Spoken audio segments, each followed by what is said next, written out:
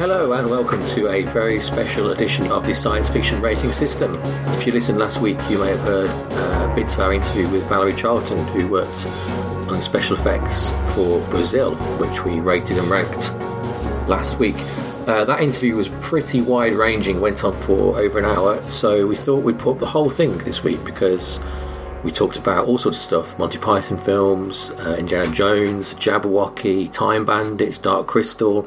It's a pretty much, if you grew up in the 80s, as we all did, it was a pretty exciting interview. So we thought we would put the whole thing up pretty much unedited. So enjoy. I'll hand over to Chris for the intro you heard last week again, but then new stuff, I promise.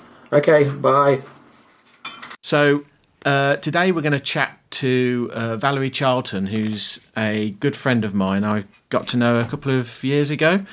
She lives not far from me, and after a bit of quizzing, I found out that she worked on some of my favourite old movies, and that includes things like Monty Python, Life of Brian, Time Bandits, Meaning of Life, Brazil, Who Framed Roger Rabbit, and I thought, oh, let's have a chat with her. Mm-hmm. So I'm in Val's house. She kindly invited me over. And so is Sam and Alex via the internet. Yep. Yeah. And we're all going to chat about Val's career. Sounds good. And particularly her collaborations with Terry Gilliam on the film Brazil. Hi, Valerie. Hi there. Val's just been to and done a talk about all of films at the Frame Store, which is the big VFX house in London. Oh, so cool. She got to meet all the people there. But they're on another level now, aren't they?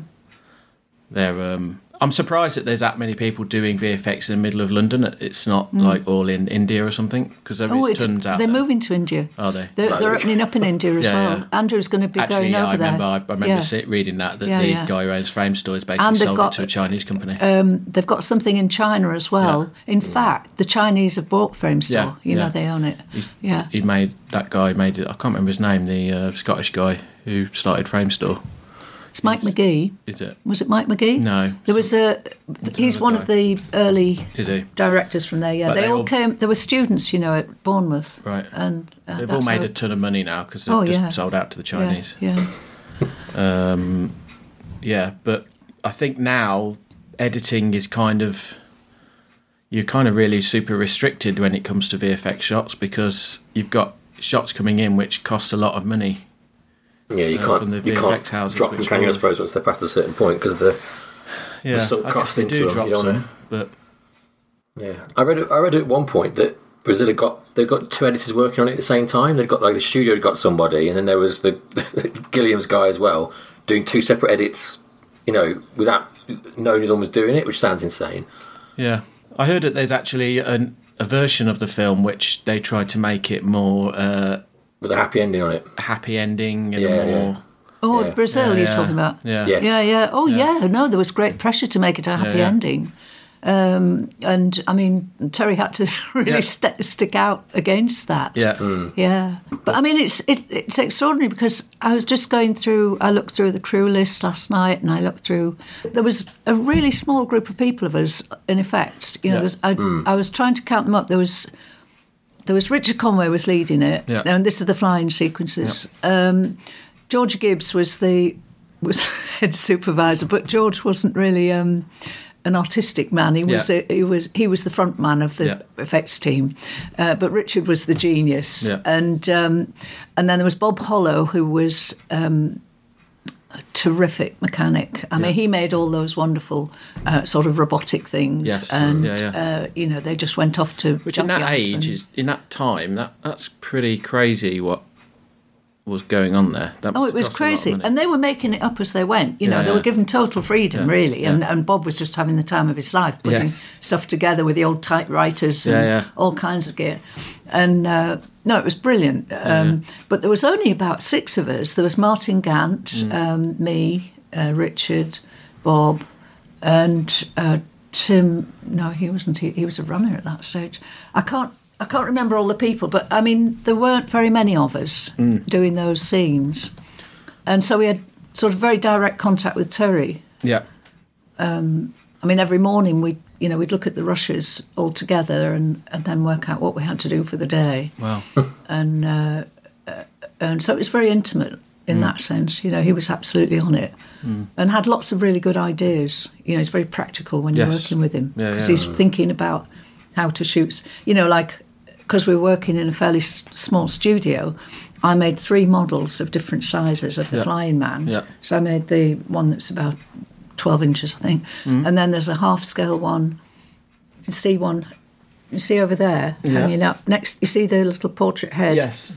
Just next to that, there's a little Flying Man there. Well, I made one that size. He's about 3 inches long. Yeah. And that was just to do the distance shots. Yes. I mean, you might only see it in fleetingly, but it was there. And then, of course, there was Jonathan Price, full size. Yeah.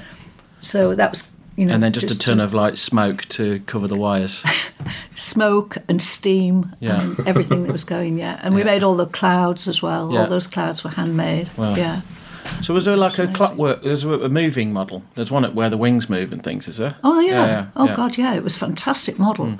I mean, I did the sculpt for it, and then Richard and I think Martin and Bob would have done the insides, the mechanics of it. Yeah. And no, it did everything. But they cheated it by by the camera speeds. They had 3 different camera speeds going. Yeah. So. Whereas it sort of shot, it was on a rig, so it shot through in a few seconds. Yeah. But it was when we saw it the next morning, it'd been slowed down. You saw all that lovely fluid movement. I see. But we didn't shoot it like that because you couldn't. Yeah. Makes all the clouds and the smoke move in the right speed as well. Otherwise, it shows the scale. Yeah. And that's what Terry was really smart at. He's really smart at understanding, because scale is in movement as well. The movement will give away the scale of something, and if it's too fast or too juddery or something, he's really good at slowing things down to get the sort of impact of it. Yeah. The bit I always love is the samurai, all the detail on the the dream sequence. Were you involved with building that? Were you? No, I wasn't. No, that was. Jim Atchison was doing the costume, and that was a full-size thing. So I'm not quite sure who did that, who actually made it. I don't know who the makers were. I think it was made out of the studio, and it might have been. Now there was a chap called. Oh God, I've got them all written down. Yep. I need to get my notebook. Can I get my notebook? Yep. Just a sec. No sweat. Ray Scott. Yeah. Just, if I've got, I made a lot of notes. So no worries. I remember things. Valerie's very well prepared here. That's good. It makes a change for me. Yes, I was going to say, showing us up. Well, I knew if I didn't write it down, Yeah. Oh my God, we've got a whole notebook here. Brilliant. Brilliant. You back? Yeah. Oh, and I need my glasses on as well. Oh my God. Yes, there was a very good model maker called Ray Scott, and he did. I think he might have had something to do with the samurai. Yeah. He did. I'll tell you what, he definitely did with the Forces of Darkness. Those babyface things. Yeah, he made those, and he was a very good maker. He's still around, I think. Did you do was it a cut sequence with the eyeballs? Yeah. Yeah. I made all. I drew. Yeah. I painted the iris that went in. I did a blue one and a brown one. Right. And then I've still got the paintings. Yeah. And then we reduced them, and we made 600. Bought 600 billiard balls. Yes. This was Richard sorted that out. Yeah. Bought 600 billiard balls. Yeah. Drilled them. Yeah. Put the iris in. Yeah. And filled it with clear resin. Yeah. And then I had to sit and etch onto every one of those eyeballs fine red vein lines. Okay, wow. So I sort of etched with a Dremel fine Just fine little scratches, and then we just rubbed red paint into it. Okay. Yeah. And they're kind of motorised. Must have been motorised from the back, right? Or no, controlled? from underneath. They were on. It didn't work. You see, we had to cancel it because it didn't work properly. It was two beds, one under the other. Yeah. So the top bed was shaped like a landscape, just a bed of resin with holes drilled in it. So the eyeballs sat in the holes. Yeah. Right? Then each eyeball had a stalk. going down underneath onto a parallel bed. The idea was that they would move the parallel bed and that would move the eyeballs. Yeah. Cool. But it didn't work properly. And actually the concept was wrong, I discovered years later. I talked to an engineer about it. He said, no, you shouldn't have had them parallel. You should have had them going to one central point. So then they'd all focus at one point, because when some would move more than others. Yeah. Because what happened by having them parallel, some of them would move, and then all of a sudden one would jump out. Yes. So while they were all sort of going like this up here, there'd be one would go the other way. Right. So we could never shoot it properly. Yeah. And I spent a fortune. I spent about 80 grand on that, just making the model and pissing about, and it didn't work. I think Terry wanted a lot more dream sequence. From what I heard. Yeah, he did. And he wanted that in. He still loves the idea of it, and it is a great idea. It looked fantastic. I mean, statically, I've got photographs of it. It looked absolutely amazing, but it just didn't move properly. It's weird because then again, to make that today, you could do that in an afternoon. I know, of course you would. It's. I know. But it wouldn't. But it wouldn't look the same. It's missing something. Why doesn't it look the same? You see, I don't know. We had this conversation at the frame store about, what is the difference between knowing that something has been made for real, and what's gone into that. Yeah. And I think you kind of forgive things as well, right? Because that you're not watching a man flying through the sky. Yeah. But there's like a magic to it, though, isn't there? That's what it is. I mean, we discussed it quite a lot, haven't we, on different films, like older stuff, where there is that. There's something about the physicality of a real model that, as you say, it's that magic's a good word for it. Like you go with it, don't you? Like there's bits in Brazil that if someone put in a film today, you'd be like, "What are you doing? Why does it look like this?" But in Brazil, it just looks like perfect. A lot of the dream stuff, especially the stuff with, as I say, with the samurai and with all the like the creatures with the doll masks on. The way it's shot and the way it's lit with all the neon lights, stuff like that. Oh no, it's incredible. It's fantastic, isn't it? It's aged wonderfully, I think.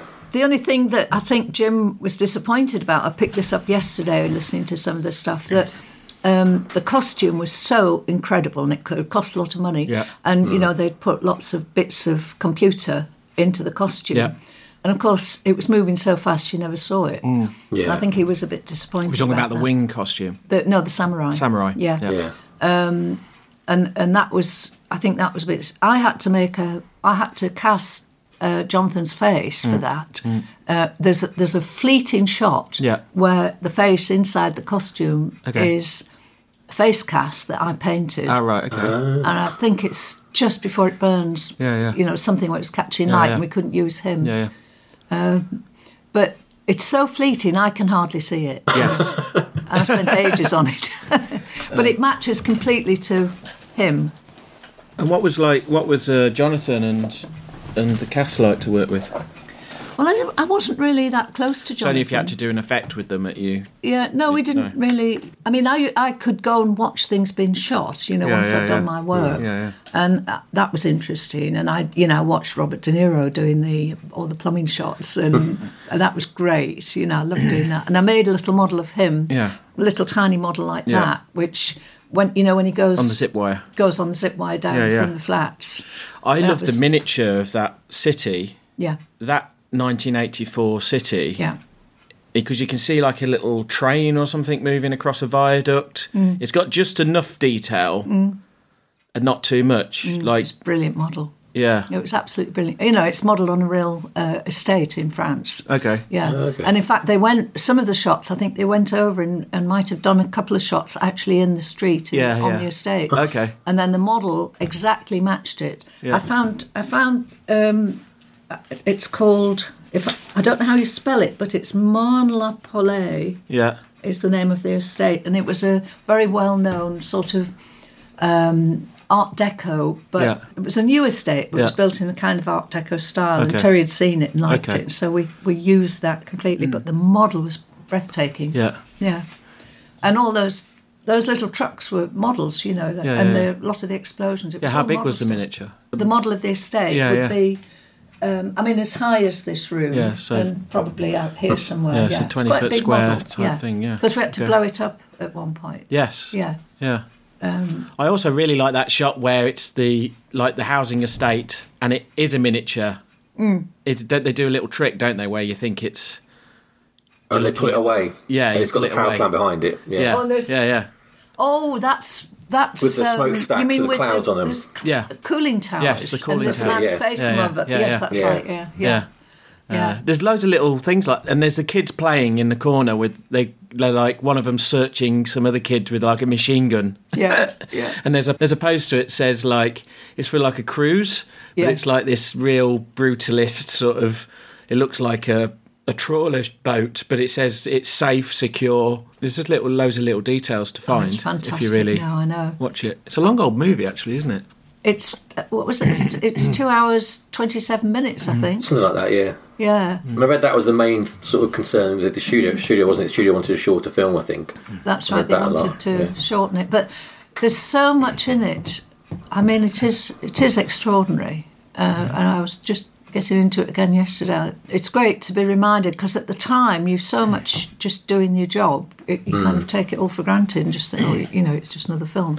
Yeah. At the time, I didn't. I don't think I knew.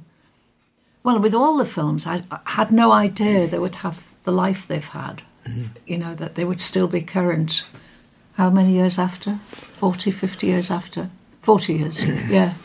I was going to say, like, in terms of, like, the effects and stuff, like, obviously you've had a hand in quite a lot. Like, how was the work, like, broken down? Was it just, like, you're a team that got involved in everything, or the bits that, you choose between what you did, or how did it work? Like, well, Terry would talk to Richard, and then we'd have a brainstorm about what was the best way to do it, and everybody would sort of throw in their two pennyworth, and it was interesting because when we were doing the clouds, I remember talking about how to do those, and there was Bob Hollow, Bob was called Metal Mickey because he did everything in metal. Right. I did everything soft stuff. Yeah. So I was a modeller, but I was tended towards softer things.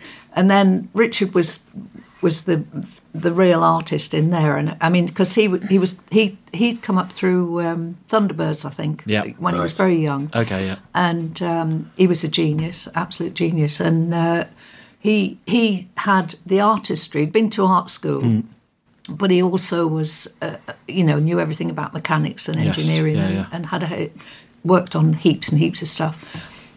So he was incredibly central to the creative part of how we did the clouds and everything. But we ended up making scaffolding rigs on wheels, and then he covered them with wire netting, and then we covered them with polyester wadding, and that was all sort of hand teased all the way through and made to look. It's really hard to make a cloud. You'd be surprised. Yes, really, you can really get it wrong.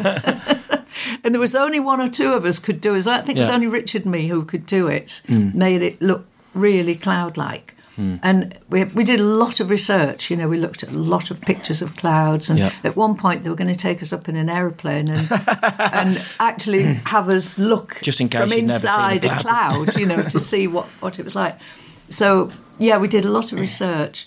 We had to get the best quality polyester wadding. Yeah. Some of it didn't work because if it wasn't the right quality, you couldn't get the right sort of fluffiness into it. Yeah. But we found one that was really good, and we just teased it out until we got it right. And then the trouble was we had to be careful with all the steam and the smoke and everything. It could collapse very easily. Yeah. But to keep constantly, doing that. Yeah. And then we had these rigs. They were on these sort of square, just rigs made out of scaffolding. Yeah. But they were on wheels, so we could wheel them around and make different arrangements, turn them around the other way. So it was all done quite a small studio. Yeah. You've told me before about that sequence with the big monoliths. Oh, yeah. Oh, that was fantastic, yeah. Smashing through the ground. Wow, yeah. Well, that was, that first of all, there was a platform built which would have been, the height of that room? What's that? Probably about 10 foot. Yeah. 12 foot high or something. And the two monoliths were inside that. And on top of the platform, we built the landscape. Yeah. And so I built that with Keith Short. Okay. And we just packed, I don't know if you know that red casting sand. It's used in engineering, and my it's like fine sand. No. It's a very particular kind of sand. Yeah. My family, my grandfather and my father were pattern makers, and they for the shipbuilding industry in Sunderland. My grandfather had his own business, but they used to make wooden patterns of things like ships' propellers, which would be cast in steel. And when they cast, they cast using this red sand, which was wet, and they sort of packed into a very firm shape, so you could use it as a mould. They were moulded in this sand, and then they could pour the steel, molten steel into the shapes. So we used that sand because you could pack it into different shapes. So we created this sort of landscape with all the rolling hills and everything by packing that. And then we just sprinkled sort of powder colours. And, I know what I got. I sent for, on the Isle of Wight, they have coloured sands. Yes. They have all these beautiful coloured sands. I've still got some, actually. I sent for bags of every colour sand from the Isle of Wight. Brilliant. And we sprinkled it all over this landscape. Yeah. And the awful thing is that the colour in the film has never, or even on any photographs I've got, has never showed it as it was in real life. It's absolutely beautiful. Yeah. And we made little hedgerows and trees. Is that just because the amount of smoke used, I think, and the exposure on the camera? Maybe I think it was the exposure. It it bleached it out a bit, so it always looks. I never thought but it looks like ash or something, doesn't it? Yeah, it doesn't look the full colour that it was. It was really rich when we did it. So we used that Isle of Wight sand and powder colours, really just sprinkled on very delicately. Yeah. So and it looked fantastic. Yeah. But we worked through. We had a lens at the end. Yeah. 28mm lens, and we just worked exactly to the amount of that. Yeah. Am I talking right? 28mm, is that right? It's That's quite what a wide rings one. a bell. Yeah. So we had like a triangle going out from the lens. Yeah. Literally made as much as could be seen through the camera, and that was it. Yeah. Because the camera didn't move. Camera didn't move, no. And we just kept to that space. And then Richard had worked out underneath. I've got a photograph of him down one of these holes, and he did all the mechanics, that boosted these things up. Yeah. And then they went up, and then if the shot wasn't right, they came down again. We had to dress it all in and start again. God. But another day to dress it. It took a long time. But I don't. On one of those things, he seemed to think it had taken a lot of shots. I don't remember it taking a lot of shots. I don't think it was any more than 2, to be honest. Okay, maybe 3. Because there was so much setup and because it worked. Yeah, and we covered all the top in fuller's earth so that the very, very fine stuff that comes down. So it was scaled down. All the rubble that comes from the top. Yeah. And Terry did an film interview at one point, and he said his heart lurched every time he saw those things come up out of the ground. Yeah. It really moved him every time. And every time he saw the fuller's earth sort of coming down, it was sort of very emotional. When they must have come up quite quickly in real life because it was shot at high speed, so it must have been quite a violent thing. It was a complete sort of rig thing that shot it up. Heavy duty. Yeah. It was exactly, all those special effects guys know how to do that, I'm just how much prep do you get on a movie like this? Because I'm thinking, whenever I have to make something now, I've got the help of eBay to order things. You had to get the Yellow Pages out and call someone in the Isle of Wight for some... No. We had buyers who we sent out. Okay. They'd go out in their cars and their vans and buy stuff for us. Wow, okay. On the day. Oh, right, okay. So you had people running around getting things that you needed. You had to, Yeah. And the whole art department did. So you find the buyers at the end of the art department, right. and they're in the cars. The cars are ticking over, ready for. But I mean, there's like George Gibbs and Richard. They knew They knew all the industries, what everybody was making locally, and they knew who made what, and they had a fantastic sort of palette of. Information that it's real use. Knowledge back then, though, isn't it? It's not like you can just get on Google and find the bit you need. To research it, and get it, and a lot of there's a lot of industries which fed the film industry that were sort of secondary industries, surrounding it all. So you could ring up Joe Bloggs from somewhere, and he knew how to make a particular type of plastic or a particular type of foam, or and he'd come in for the day and do that. And so they had, they knew everybody roundabout. Where did you make this film? Leeds at Wembley. Yeah. Right. Okay. Yeah. Yeah. But a lot of the other shots were in. I discovered yesterday a lot of it I didn't know.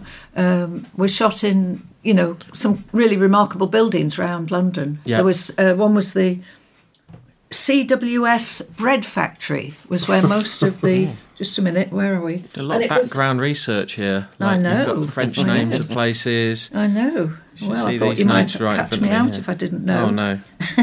We believe you. You worked on it. But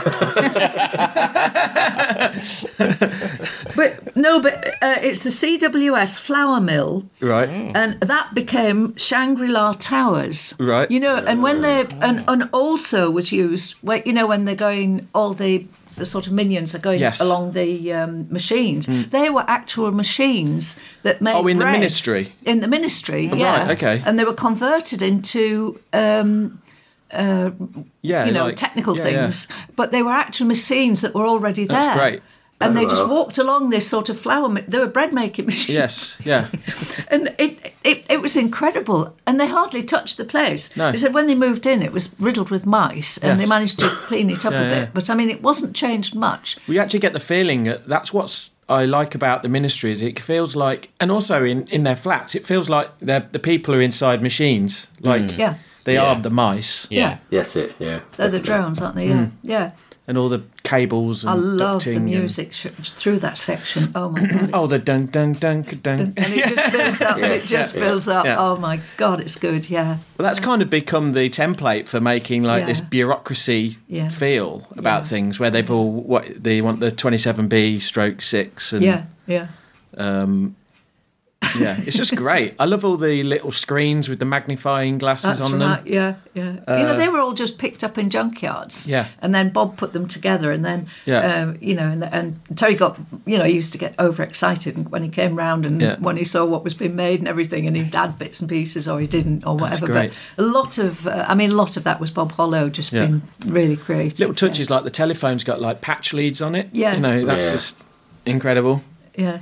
And there's something about something that a woman wears, and she's got some attachment on her hand, on her wrist, is it? Is that the one that's typing up the torture? She's typing up, something like that, some ghastly thing attached to her wrist.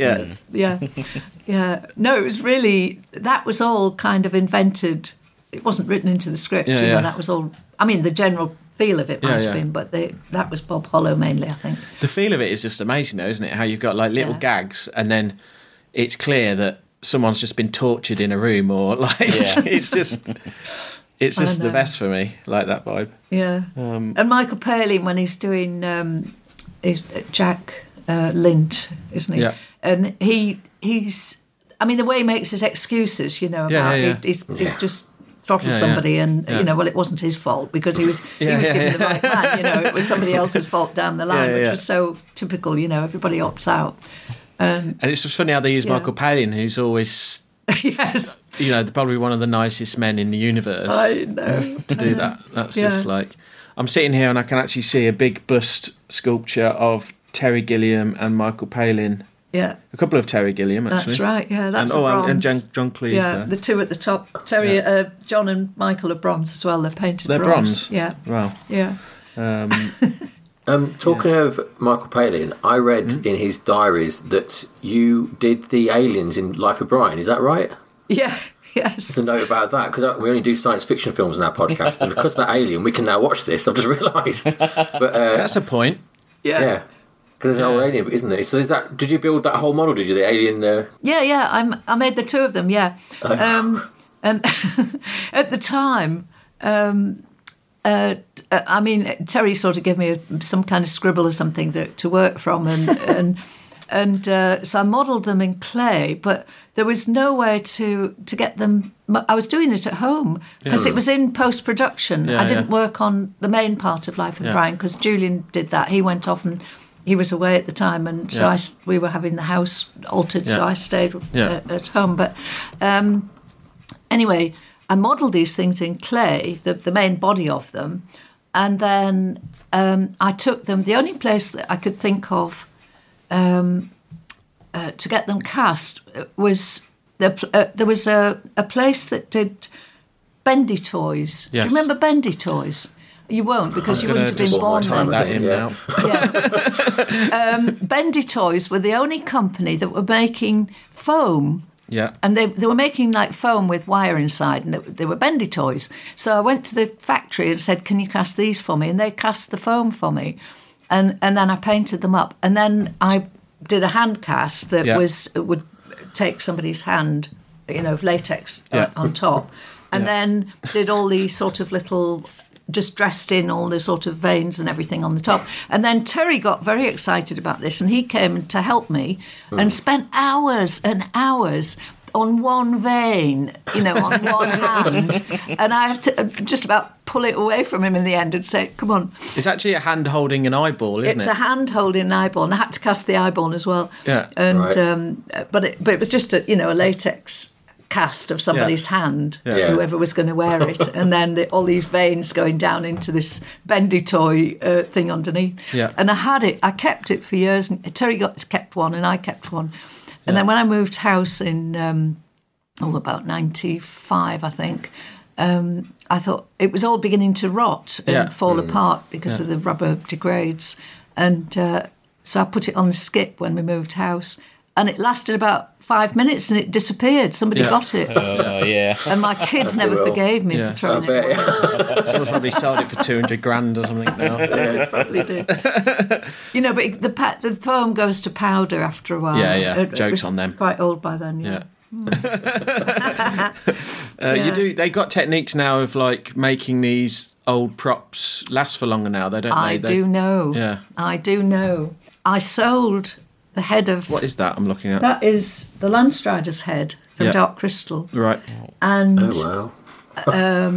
I had that head, and after I couldn't save the body, but I saved the head. Yeah. And I put it on a shield, like an animal's head, and I had it in my living room for years. And I had another one, which was the head of the griffin from Adventures of the Baron Munchausen, because I made the model 3-headed griffin for that. Yeah. So I had one of those as well on a shield as well. Okay. And they started degrading. So,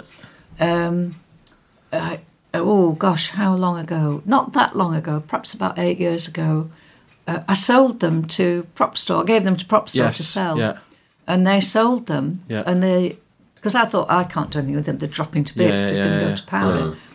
And I asked Steve about them recently, and he said, "Oh, they've all been reconstituted. They're all back to, full thing again." Yeah.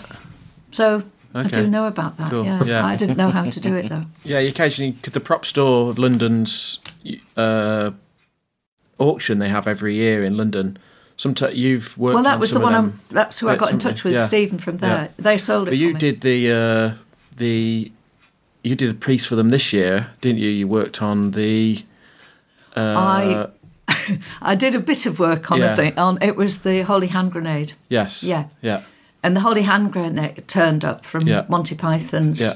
Now, I had been asked to make a replica of the Holy Hand Grenade because they couldn't find the original. Yeah. In about, it was about maybe 2012 or 13, something like that. Okay. Because they were doing a clean up version of Holy Grail. Yeah. Right, and they couldn't find the hand grenade. So, with very little reference, John Goldstone rang me from LA to make this thing. His words were, he couldn't find anyone in America to do it. Right. Can you believe it? Okay. Because it's a British toilet piece. Yeah, but I didn't do it that way. I didn't know it was. I didn't know that at the time. So I made it with, frequent phone calls to John. Yeah. Absolutely right. Was the gold right? I was sending him photographs, all being finicky about the jewels on it. Was the gold the right colour, God? And anyway, we made it, and it got done, and it got filmed on. Then, last year, the real one turned up. Okay. And it's this totally rusted toilet ball cock. Yeah. That's, all the jewels had gone from it, and just the cross on the top. Yeah. So what Prop Store asked me to do was, could I make a kind of in order not to interfere with the integrity of the piece, Yes, yeah. I had to make It's like a necklace, wasn't it? A necklace, like a thing. It was a 4-stranded double pearl thing with a double pearl thing round the middle, if you can imagine it. Yeah. But it sat on top of it, so you could take it off. So it didn't. So it made it look right for someone who wants to display how it. Would have been, but you could still take it off. And it sold for, I understand, £55,000. £55,000. Wow. Yeah. Oh. And they paid me $350 for making the beads. Right. It's a good game being in that prop business, I think. Oh, yeah. I saw some of the other stuff and it was hundreds and hundreds of thousands. It's ridiculous. But if you look at actually what it's all made out of, it's all pretty much the British, what was in a British like hardware store at the time. Of course it is. Like all the lightsaber parts are made out of a tap and bits and pieces. I know. But I like with Brazil and the films of this era, you can see there's a very much a London like make-do attitude. All them films look the same to me. And I mean, like this in 1984 and... Yeah, and I think the early Star Wars. And it's like they had access to the talent, which was all working in the West End, so they could be limousine from their house. Yeah. So it's like this is why everything was being made here, and then they just had loads of really creative people who would just make, do, and mend. I know. Type mentality. Did it really cheap. And I don't think that was going on in Hollywood. No, I don't think it was. Yeah. And that's why all this stuff looks unique, and you can tell Star Wars is made in like the same room as. These other things, these, like Kubrick films and... Oh, God, when I was working on Indiana Jones at the Temple of Doom, I never get the name right, but Jabba the Hutt was in the corner wrapped in polythene in the same studio. Yeah. Oh, wow. Just John watching Coppinger over you. made that. Yeah. And that's quite a big thing, that Jabba. Yeah, it was huge. It took up the whole corner. It was just wrapped in plastic. Yeah. I'm sitting here and there's a massive snake on the wall. Yeah. Is that Indiana Jones? Well, it's not from Indiana Jones, but I used the same method to make that as I used to make the to make the. You know in Indiana Jones where they cut the snake and then all the eels come out of it. Yes. Oh. Yeah. Snake surprise. Yeah, that was Val. I made I think 4 or 5 of those snakes. For different. Well, there was only one used in the end. They all disappeared. Snake surprise. Yeah. They completely disappeared, and then I discovered Monkey years brains? afterwards they were for sale in Christie's. Right. Yeah, somebody had nicked them. Yeah. You should have done more stealing, Val, back in the day. I know, I should have kept, but I had limited Yeah, going through the space. bins in the 80s must have been a really lucrative career, mustn't it? But nobody put any value on it in the early days. No, they were. no. I mean, when things were finished, they went in the skip, and that was it. Because often they were too big, and I mean, I kept the. No, I didn't keep the Flying Man. Terry kept the Flying Man. He's got the Flying Man. The larger model. That size one. Yeah. Foot size one. And that is kind of got motors and things inside it, has it? And It's all. It was a terrific model. It was all on wires, It was just a rig, and it just flew right across this rig, and then they shot it from different angles. Yeah. It's weird because it's on the poster of Brazil, and it's kind of. I don't think people really understand what the film's about because it's kind of got a different look to what the film is. Yeah, I don't like. I'm not keen on the poster actually. I don't think it. It looks like Metropolis. Doesn't say it right, does it? Really? No. It's too. You actually have to look at the poster, and it's like filing cabinets, and it's jumping out of a filing cabinet. I wasn't entitled as it deserves as well, really. Like Brazil, I don't know if you agree with that. But I only discovered listening yesterday to that. I've heard Terry say it before, but he was where was he? He was doing some research in Port Talbot, and it's a place where there's a lot of coal mining and engineering and stuff. And the beach was absolutely black, and he said he saw this guy sitting on the beach and just listening to music, and he was listening to Brazil. Right. And it was just such a surreal image, and he remembered it. Yeah. And I think it's a piece of genius because the music is so fantastic throughout the film. It's so. Is that piece used before that? Do you know what's the story with the music? It was originally called Watercolour of Brazil, and it was by somebody called... It's an oldie, isn't it? It was an old classic, yeah. Guilt for Mikanima type thing. The one that he used, and the one that he'd heard, was by Jeff Mulder. Right. And then Michael Kamen, who did the music finally, did lots of, played around with it a lot. But the words, and I didn't quite get all the words, but, tomorrow is another day, something from a mile away, and still a million things to say. I mean, it's just very amazing words. If you find the whole words from it, it's very And when it's like echoing poignant. in reverb and it's all within them big miniature cities and stuff, it kind of really works. And it really works. And I think that kind of odd juxtaposition of unlikely things throughout the whole film is, again, it would have been done probably quite intuitively by Terry, but it kind of, oh my God, it is genius, really.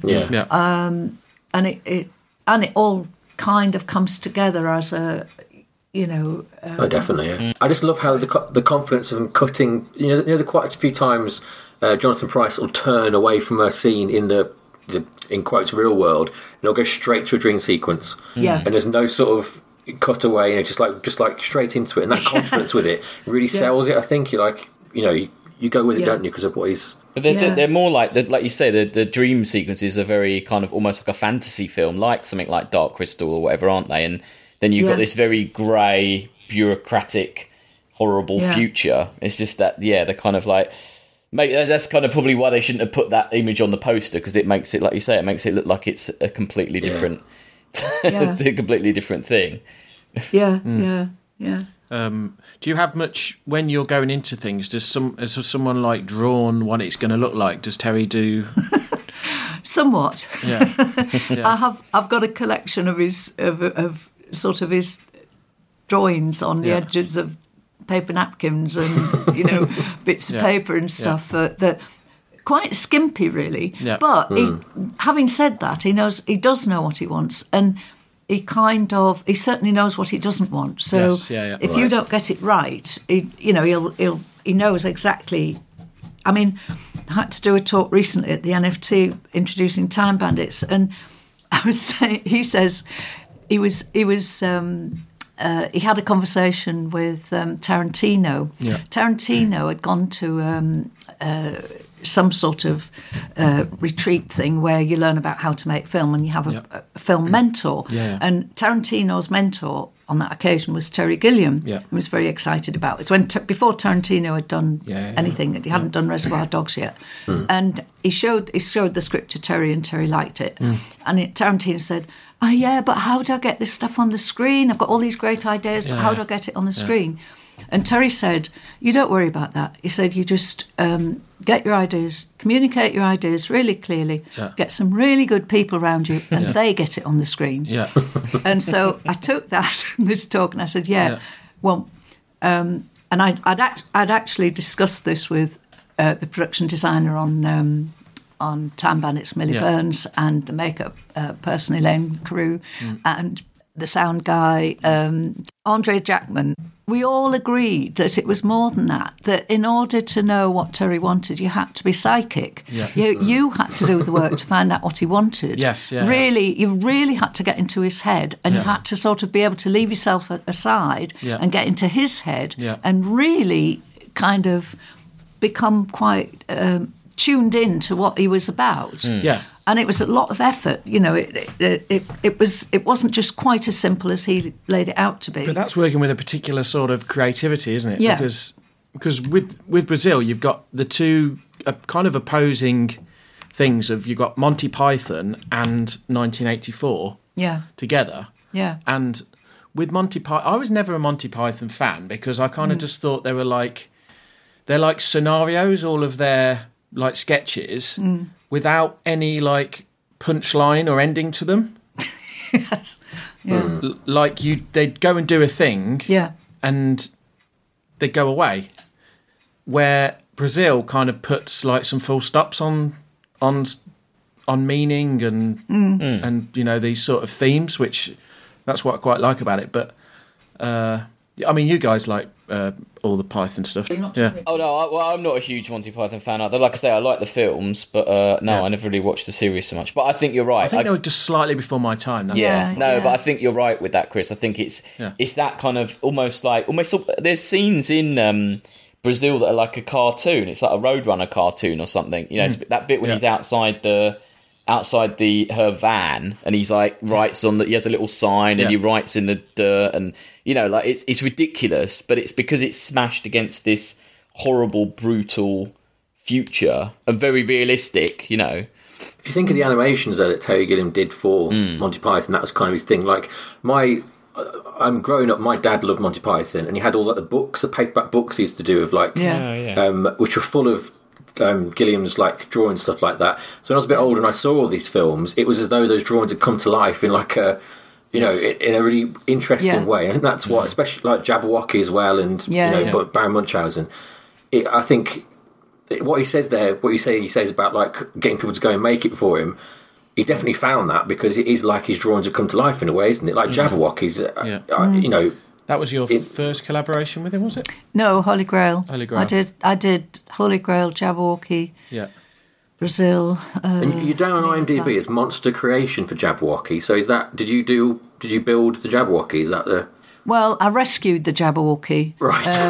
To be honest, and no, I did. I was in the, designing it with Terry right in the early stages, and we looked at lots of people to make it, and I started making it, and then I was taken. It's the whole story. It's another story, but I was taken off it by the supervisor because I hadn't at that point made a creature costume, and I was absolutely furious about it because I'd spent a lot of time on the research, but then something went wrong, and at the end of the film, the Jabberwocky didn't appear. So at that point, this was April when I was involved with it, and then in November, the Jabberwocky still hadn't been made. Right. And so then I was brought back on it to pull it back together again in a week. Yeah. And we actually took 10 days. Wow. Yeah. But there was 4 of us worked on it, Yeah. So I can't claim the whole thing, but I did rescue it. Yeah. Responsible for a lot of my nightmares as a child, the Jabberwocky. The difference between monster creation and then they call it modeler or model making, is it just depending on whether it's a creature or like a building or a? It's just, I think so. I mean, when I did that frame store talk, I kind of had to think about what had I done, and it divided really into 3 strands, and so there was creature costumes, and I made about 37 creature costumes over the years. Okay. That were worn by performers. Right. Then there were special effects models, which were either static or animatronic driven. Okay. And then there was just where I worked with a team, like on Brazil, which for me was the best. I preferred working on a team rather than leading a team. Just it's just more fun because you're not in the front line. Yeah. But and I really on Indiana Jones, I was part of the same team that did Indiana Jones as well. Okay. As Brazil, and so that I found that really fun because you were sort of, you were relieved of the responsibility, but you could just have loads of creative freedom. So was it a different fit? Another location question about Brazil that I had. You know the very last bit, the interrogation scene at the end in the giant room. Oh yeah. Is that all a set, or is that what is that? Do you know if that's that was tower, right? Inside of a cooling tower. That is actually a real cooling tower. Actually, inside of a cooling tower. Wow. Yeah. And there was no floor in it. Terry actually had to build a track, which said was really quite dangerous, for the camera to go on and for them to walk up to that centre bit. That had to be built for the film. Wow. But because there was no actual floor in the thing. And then they, as far as I know, they abseiled really down the top of the cooling tower. Yeah. That's incredible. It is. Incredible. But that's going back to that thing we were saying about how these things look different to modern films in the sense that would be all CG, wouldn't it? Stuff like that. Yeah. But those last shots, especially on a big screen, are so impressive, aren't they? When you see the I know, and I think that kind of knowledge that it's done for real means something, because if you're sitting at a computer and you can make anything happen, what's your life like? What's your actual life like? How are you engaging with nature and, the reality of how you make something for real, how you cut a piece of wood or, it's a very different experience altogether. And I'm sure it's doing funny things to people. Yeah, what's staring at a computer all day. Yeah, I know. Yeah. Also, it must be a different feel for the actors as well. And like everyone, just if they're physically there, it's much different experience than green screen or whatever, just kind of all in your head. Yeah. And it's misleading because in real life, you can't do things that you can do on a computer. There are boundaries to what you can do. For example, one of the things we failed to do with Terry back in the day, was in Brazil, he wanted a cubic metre of sky. And we tried, Richard tried every which way. Metre of sky? It was just to be like a cube of sky in a black space. Okay. Right? And we couldn't do it. We tried everything. We tried doing it in water. Richard tried more than me. I wasn't that involved. But I know it was a problem they couldn't solve, which now wouldn't be an issue, would it? Yeah. But so there are, there are real boundaries to what you could limits, do with models and special effects. But I think it's also important to know what the boundaries are in real life, and, imagination creates everything. But, the imagination of nature is beyond any imagination that any human's got. It's far more awesome. But it's real and it works and it sustains itself and it deals with its own waste. It's kind of intelligent. It's whereas I don't know enough about computers to. It's funny though because it seems like some of the ideas that Terry Gilliam's got would have been ideal for. No, he's into computers. I mean, he uses. He was telling me about it the other day. He uses Photoshop all the time, and he uses. He's designing on computers. And I think he's an Apple master. Is he? Yeah. Yeah. So he's moved with the times. Yeah. Oh, definitely. Brilliant, yeah. No. I was interested, Val. Have you watched the new Dark Crystal series at all? I've watched 2 episodes of it so far. Yeah. What do you think of the look of that? Because I thought they were quite faithful to how you'd done the original in terms of they were still using a lot of models and things. And I was quite impressed with how restrained they were with that. And it was weird to see a modern thing that looked quite like the original. I don't know if you... Yeah, I thought it was okay, but I thought the writing wasn't very good. Oh yeah. It was very yappy and sort of I don't know what I haven't been motivated to watch the rest of it yet. Yes, it's a very different sort of thing. But I just thought, in terms of the look, the aesthetic of it, I thought they did a good job of capturing the original sort of feel. They did a lot of tweaking in post, though. I think, didn't they? I think I've heard. Have you seen them in real life? The actual? Yeah, I've seen. I saw some of the stuff. To be honest, because I'd seen the actual stuff in the first, the sets and.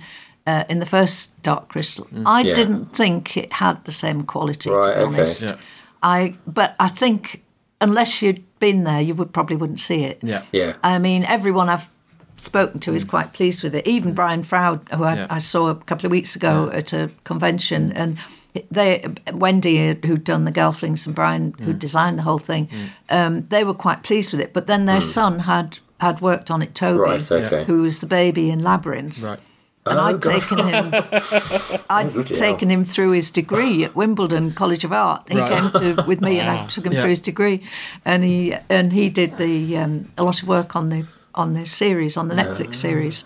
But it didn't quite do it for me, to be honest. Yeah. Okay. They are doing a ton of changes in post. I think it's kind of everyone's going on about how practical things are now, but they are doing lots in the computer afterwards. It also loses just that, like Dark Crystal was one of my favourites as a child, and I think part of it is watching it on VHS. It just looks so grimy and dark around the corners in a way the modern one can't, in a way, I suppose, can it? Yeah. I suppose that's something to do with how you're building it as well, but there's a certain... and Labyrinth as well, they've both got that sort of... there's something you're not seeing just out of shot, isn't there, all the time? It used to... that kind of thing that terrifies you as a kid, but also, excites you. It's like Time Bandits, when you see that end sequence. Yeah. Yes. It's like... it did have a different effect on me when I saw it when you did the talk to when I remembered it as a kid. Yeah. Like I obviously, because I'm not a kid now, I can see what's going on. But like, I remember it had a big effect on me. Yeah, it was terrifying. Yeah. Been astonished at the impact that those films have had on children, because you're the grown-up children of those films, you know. I had the same baby grower as the kid in Labyrinth, so I used to scare me to death because I was convinced that was me when I was It's funny how it's one big extended family, though, isn't it? Like, you still keep in touch with all these people, and then Terry's daughter, and Well, I think because from Holy Grail, Jabberwocky, Time Bandits, all the way through, Terry always used the same people, and I mean, I worked on 9 Monty Python related films, directed by either Terry Jones or Terry Gilliam, or one by shouldn't be mentioned, by John Cleese, which didn't do too well, but but you know, so I was pretty much the same people in the crew working all the way through, so we got to know each other fairly well. She had some pretty long-standing collaborations with people. Did you ever do any Muppets things? No, I didn't. No. I didn't do any Muppets. I only did 2 films with Jim Henson, but each film lasted, well, Dark Crystal, I was on it for 13 months. Right. And then Labyrinth was something similar, you know, a long time. Yeah. So you were on a film for a long time in those days. Yeah. And, I mean, when I did that talk, I worked out exactly how long I'd been on each film and how much I'd been paid. Okay. And I've got it all down. How much per day? Per week. Per week. Yeah. And on Brazil, I was employed from the 26th of September, 83 to the 29th of June, 84, and I got £440 a week. Okay.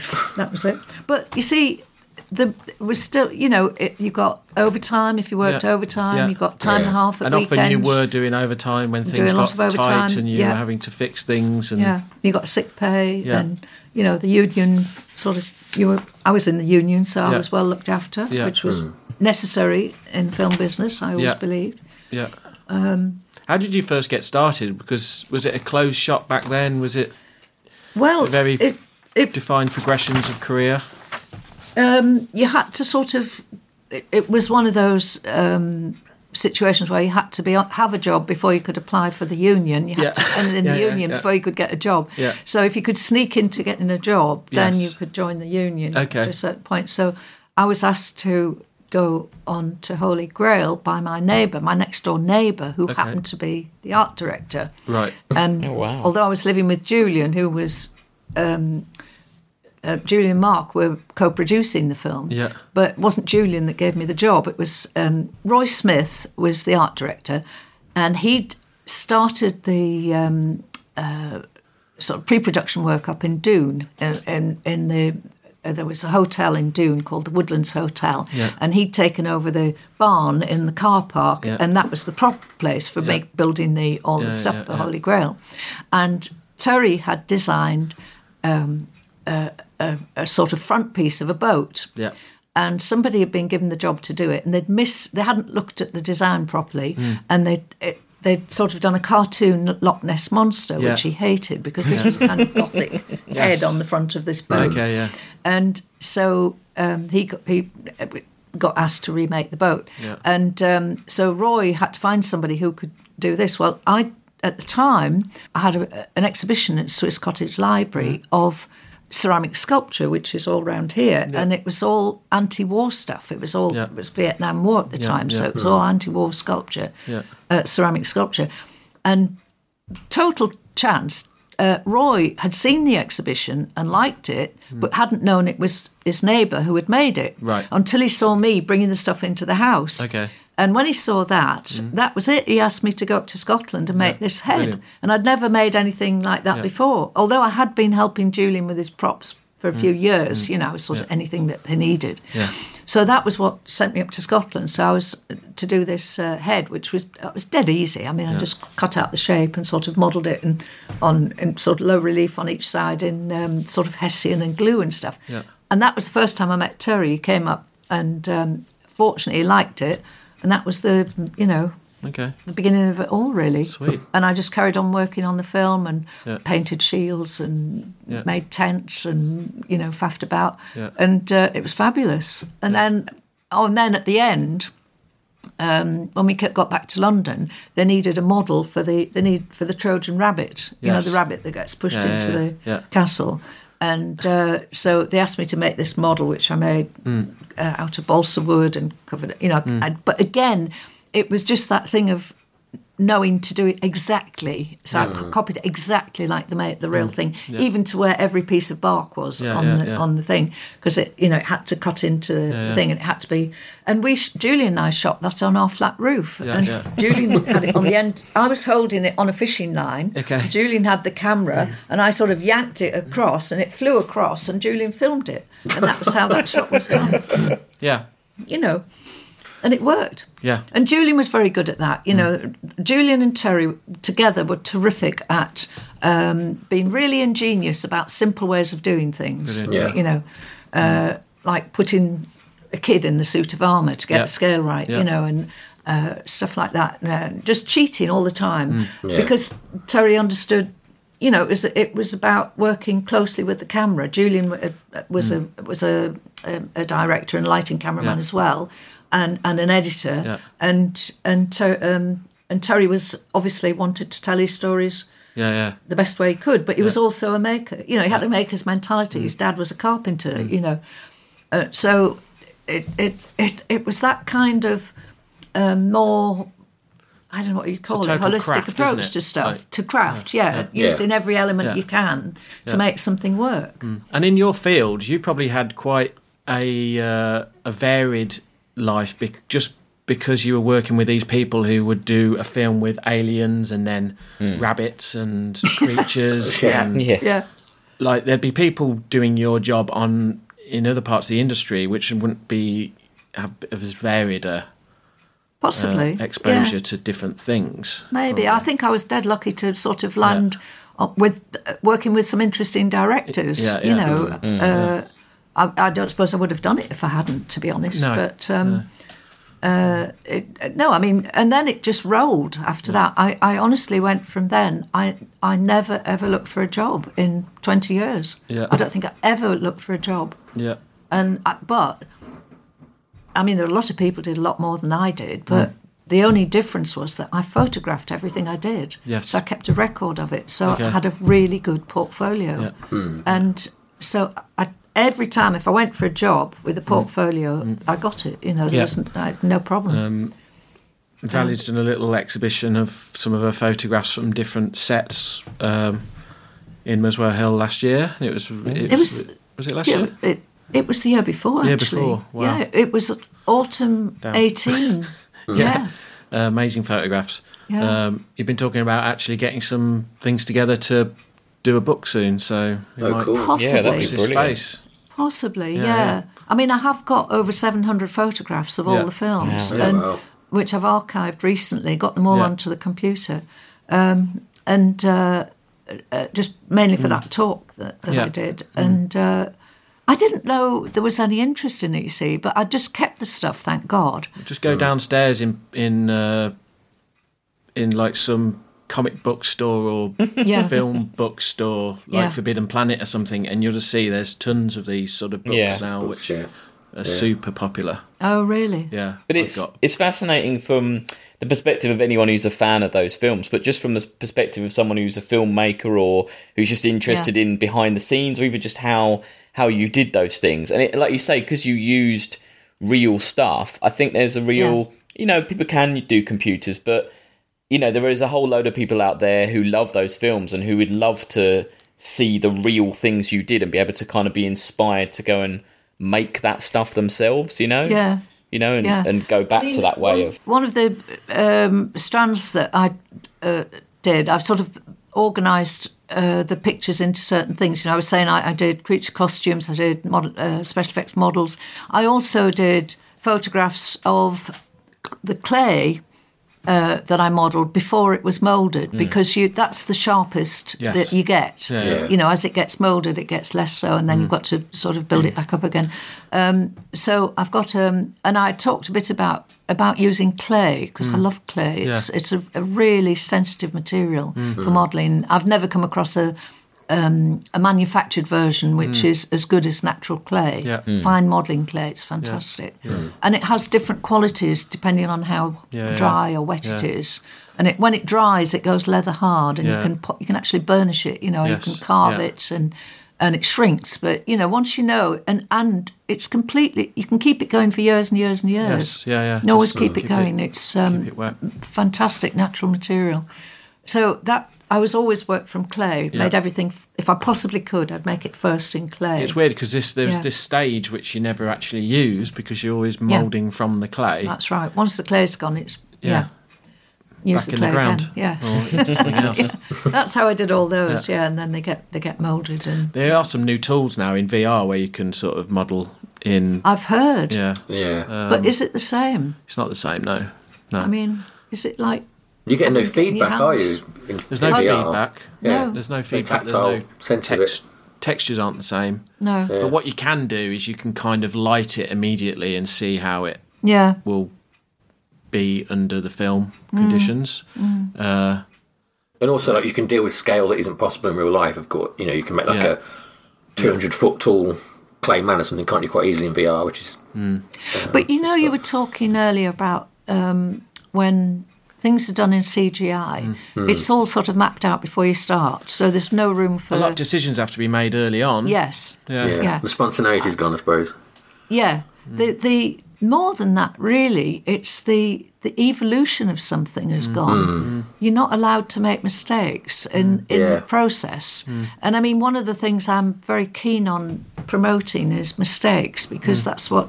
You learn so much from making a mistake. That's how you build up a body of work. You could do a bit at the back of your book where things went wrong. Yeah, I could, and I could definitely be most of the book. Yeah. But it's that the first time I experienced something akin to that, but in the old world, was with Indiana Jones and the Temple of Doom, because Spielberg worked completely differently to Terry. Where Terry would start off with a broad vision of what he wanted. Yes. And then it would get fined down. It would evolve and it would change, and he kept that room for changing all the time. Not with Spielberg. The whole thing was mapped out in advance. Yes. So all the storyboards were done. Yeah. Everything, a day's work, they'd have a big sort of board up with the storyboard on for that day. Yeah. And you just work through one thing to another. And at the beginning of the film, George Lucas came round with his great big entourage, and Spielberg and everybody, and they came round the studios and they told us what they wanted, and then they went off on location. Yeah. And then they were going to be away for 6 weeks or something, and we had to make the stuff. Yeah. But they came back a week early. Right. Put everybody into a flurry. But because it was Spielberg, all the heads of department were like really... on their best behaviour and really getting things ahead and really, becoming quite authoritarian, Yeah. But we had to do everything absolutely to the letter. So nothing was changed. But you used to like Terry Gilliam and chill out, man. Yeah. Well, it was just as demanding, but it was more realistic in the sense of the actual process, the actual creative process of how things evolve, how ideas change when they off the paper into something real, and how relationships change when you start seeing things juxtaposed to this, to that, to the other. I mean, it takes away all that kind of the involvement of the whole team in all those processes, I suppose. It's unpredictable. And the learning that happens as you progress, because you're learning all the time. Each film's a new set of problems that you've got to learn about. And so that's another whole thing. So that's the American style versus the British style, maybe. Yeah. I think going back to Brazil, you can definitely see on the screen that trial area you're talking about, because everything looks so lived in and real, doesn't it? And it also coheres together in a way that some films don't. And I guess that's what you're saying, from trial and error of getting things to a place where it works. And I mean, you could not have written the script to name everything that's in the film before the film was made. Yes. You couldn't have done that because that was the process of making the film. Yes. What came at the end. Yeah. And that's, I think, the difference to what you described in CGI. But also when they're spending more money on a film, you've got to kind of the script that you sell it on it's probably got to be closer than to the end product because they're getting hundreds of millions of dollars. So I think it's a lot of decisions are made up front. Well, it is, and it's that relationship that between a sort of visionary director and the money people. Where was he getting his money from back then? The money for Brazil came through Arnon Milchan. Right. He got together with Arnon Milchan, and they swung it on the back of Time Bandits, I think. Right. Yeah. Because he did very well out of Time Bandits, and they managed to talk to somebody at the Cannes Film Festival, I think, when they were showing Time Bandits, and they managed to get a deal. But they didn't get it to begin with. It was people were very suspicious about it to begin with. Yeah. But it's like, I think, you're talking about. I think I was lucky because I worked with directors who really cared about what they did. They weren't just in it for the money. Yeah. They were visionaries who cared about making, however they did it, making some kind of commentary on the world from their experience. Yeah. And that applied to Jim Henson as well. He was a really lovely man. So I think that there's always that real tension between real artists who are trying to do something of some consequence. Yes. And then these people who are just in it to make a heap of money. Yes. Yeah. And I mean, in a way, they're both needed. Yeah. In such an expensive industry like film, you need the money people to need to provide the money. But it also opens the gates to so much crap. I'm not sure what social commentary the Marvel films have. How dare you? How dare you? Marvel, Endgame, and all that. We're not here to talk about social that. Commentary in there, but Is he winding you up? Yeah, But maybe. when you get a Python to make a sci-fi film, you're going to get some serious commentary, like social commentary going on, aren't you? And you might if it's Terry Gilliam. You might not if it's somebody else. Yeah. Well, the premise of this podcast is we kind of put all of our films into like one massive top of the pops. Oh right. So at the moment, I think we've got Alien at the top, haven't we? Yeah, we have. Yeah. Which has kind of been there for a long time, and as a sort of similar era film. I think that's a masterclass in like making things, isn't it? It's just. Yeah. I remember when I was doing that short last year, and I was talking to you about it. Like, for me, that's pretty much the tops, isn't it? And again, but you see, it was because it had a fantastic designer. Yeah. What was the Swiss guy? Iger, yeah. And a very small crew of people making that stuff, and there weren't many. I think it was fairly early on, so there weren't 79. A lot of technical things were changing around about that time, like developments in foam and foam casting and plastics and things. Yeah. That was all changing a lot. They had actually had a face hugger, I think, in the auction this year, and you can see it's changed so much over time. Yeah. It was like bright orange. I was like, I couldn't even. Yeah. I was like, But I think it's that. Even with all the techniques and technology and whatnot, I think it's the designers and it's that deal with the look of the thing and the directors, who make these things what they are. And Ridley Scott and what he was up to, and he was an artist. He went to art school and could draw very well, and I think it's that directors who are really visual directors as well, like Terry, fantastic artist, The architectural artist on that Alien, I think, is it Rob Cobb or something like that? He designed the ships and everything like mechanical. Yeah. And then they left Geiger to do just the biological. Oh, right. And you can see the distinct difference. And I think that's what really stands out on it. Yeah. And, Brian Froud, on Dark Crystal, his drawings are just absolutely beautiful. Yes. I've got one of his books and they're just classic, But, he lives in Devon and he draws from natural things all the time. It's lovely. Yeah.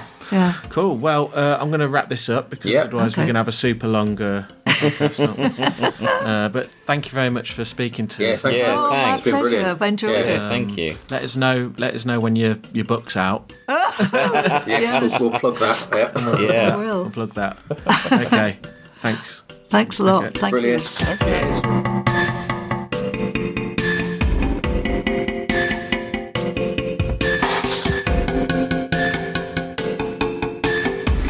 Well, there we go.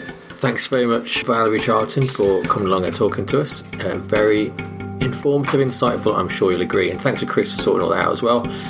And hopefully we'll get to do more stuff like that in the future. As it is, that's it. Next week, we are back to business as normal with, I think, Red Line, which is a Japanese cartoon. So poor Chris won't be too happy about that one. But never mind, I will be. We'll see you all then. Goodbye.